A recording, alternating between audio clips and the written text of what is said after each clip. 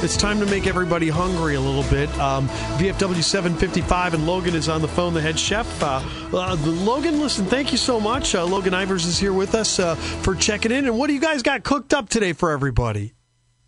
From 11 to 1, we're serving fried shrimp, walleye, cat fillets, breaded or grilled, and whole catfish breaded. We also have hamburger ponies, chicken strip ponies, as well as chicken strips and hamburgers. Wow, there you go. I'm sorry, go ahead. And for dinner tonight, we're doing a three-piece fried chicken dinner. Normally we have our fried chicken buffet every Tuesday, so people can't come in. And everybody loves the fried chicken. Hopefully we'll get everybody in for that. It's going to have mashed potatoes, green beans, gravy, roll, and a salad. Very cool, Logan. And, of course, this is at the VFW Hall on Jacksonville Road, VFW number 755. And you guys, you know, obviously it's a whole different thing, much like most food service places and restaurants that having a different thing here. You've had to cut back a little bit. How has business been so far? Well, so far we've only opened for one day. Last Friday was our first day of reopening, but we got a really good response from the community. So if that keeps up, I think we'll be doing real well. Hopefully we can get everybody in to support us. What are some of the challenges? Have you had to lay off any of your staff or anything at the VFW?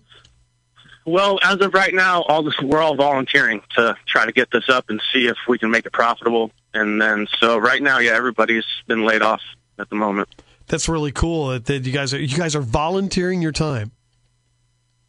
Yeah, well, we want to make sure it's profitable. We don't want to hurt the business anymore. So if we can make a profit, then hopefully we can start giving the employees some hours and get everybody back to work. Yeah, see, that is just commendable, man. You guys are just, this is, one of the things I love about this segment is listening to people, how much they care about their employees. You know, I think a lot of sentiment, especially on, you know, at some places where they say small business doesn't care about their people that work with them and all this other stuff, and they take advantage or whatever. And I'm hearing story after story of employers and people that are in charge of people that are making sacrifices just to try and get them going. I think that's really cool that you guys are doing that too. And is there a charitable component with this? Did I hear that correctly? Or no.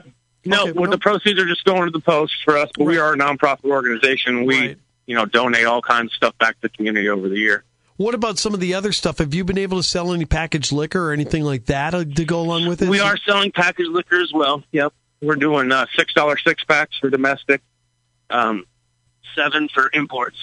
And we're doing $8 4-packs of wine as well. And they can pick those up along with the food tonight and to this afternoon? Yep. They can call in and ask about our beer prices when they order their food.